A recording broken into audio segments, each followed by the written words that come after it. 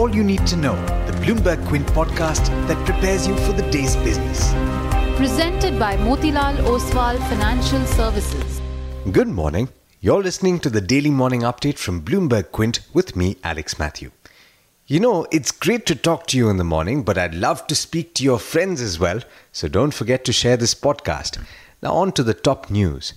Early this morning at 9 a.m. local time in Singapore, US President Donald Trump met with North Korean leader Kim Jong-un at the Capella Hotel and began their historic summit. It's a major gambit for both the leaders and one that will bring tremendous rewards if it succeeds.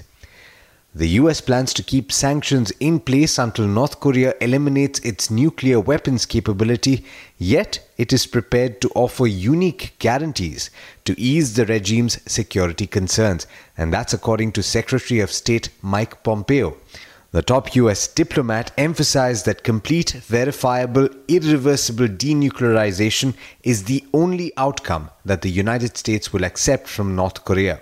Having said that, any outcome that avoids the return to the fire and fury threats of last year and neither betrays allies nor prematurely eases sanctions would be seen as a broad success by market watchers.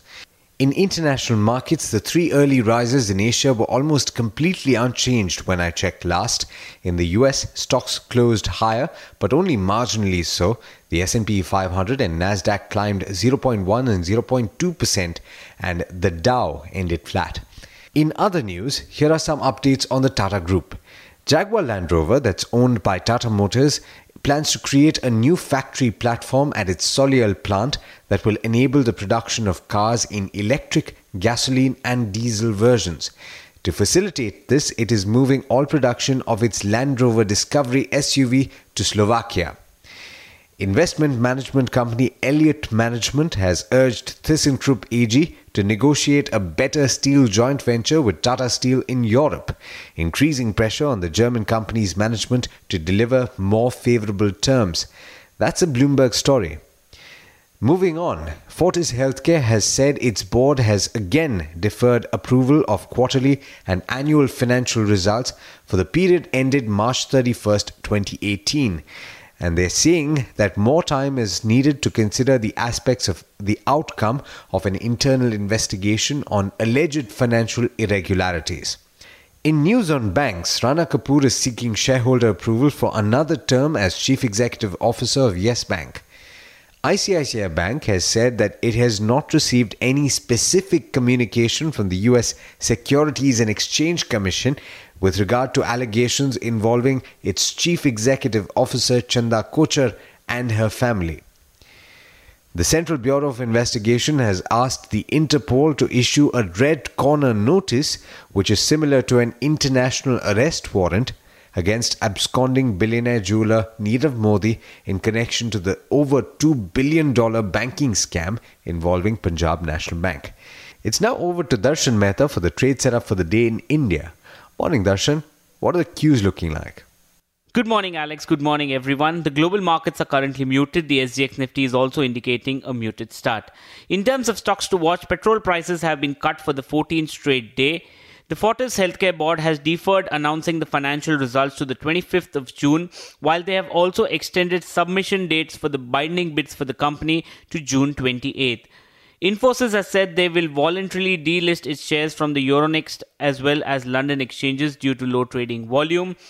JLR has moved the production of the Discovery from the Solihull plant to Slovakia as part of the restructuring exercise. Usha Martin has mulled the sale of selling its steel business to deleverage the balance sheet. Hotel Leela Ventures will issue 125 crore shares to JM Financial ARC. DCM Shriram has mulled a buyback option. KDDL will raise the FII limit in the company to up to 49%. Welspun Corp gets another order. This is for 33 kmt of pipes for oil and gas project in America.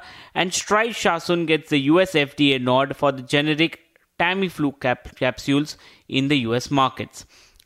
Voltas, Blue Star and BSC are the companies which will be meeting funds and analysts today. While in terms of insider trades, the promoters of Aarti Drugs, Mercator Lines and Lincoln Pharma have acquired shares of the company. Goldman Sachs is bullish on the steel sector. They say that the steel spreads will remain resilient despite the cost increase, and JSW Steel will benefit from robust spreads and upward revision of earnings. JSW Steel is something that they like. They have maintained a buy and raised the target price to 390 from the earlier 360. And Nomura has said that they maintain a buy on Dr. Reddy's with a target price of 2704 on the likelihood that the Suboxone launch will be there in the near term. But there's much more you need to know before trade actually starts. For that, log on to our website bloombergquint.com and click on the All You Need to Know tab, and you'll be prepared for morning trade. Thank you, Darshan. Well, that's all we have for you on this podcast. But as always, like Darshan says, there's a lot on the website bloombergquint.com, so do check it out. Thanks so much for listening. This is Alex Matthews signing off. Have a great day.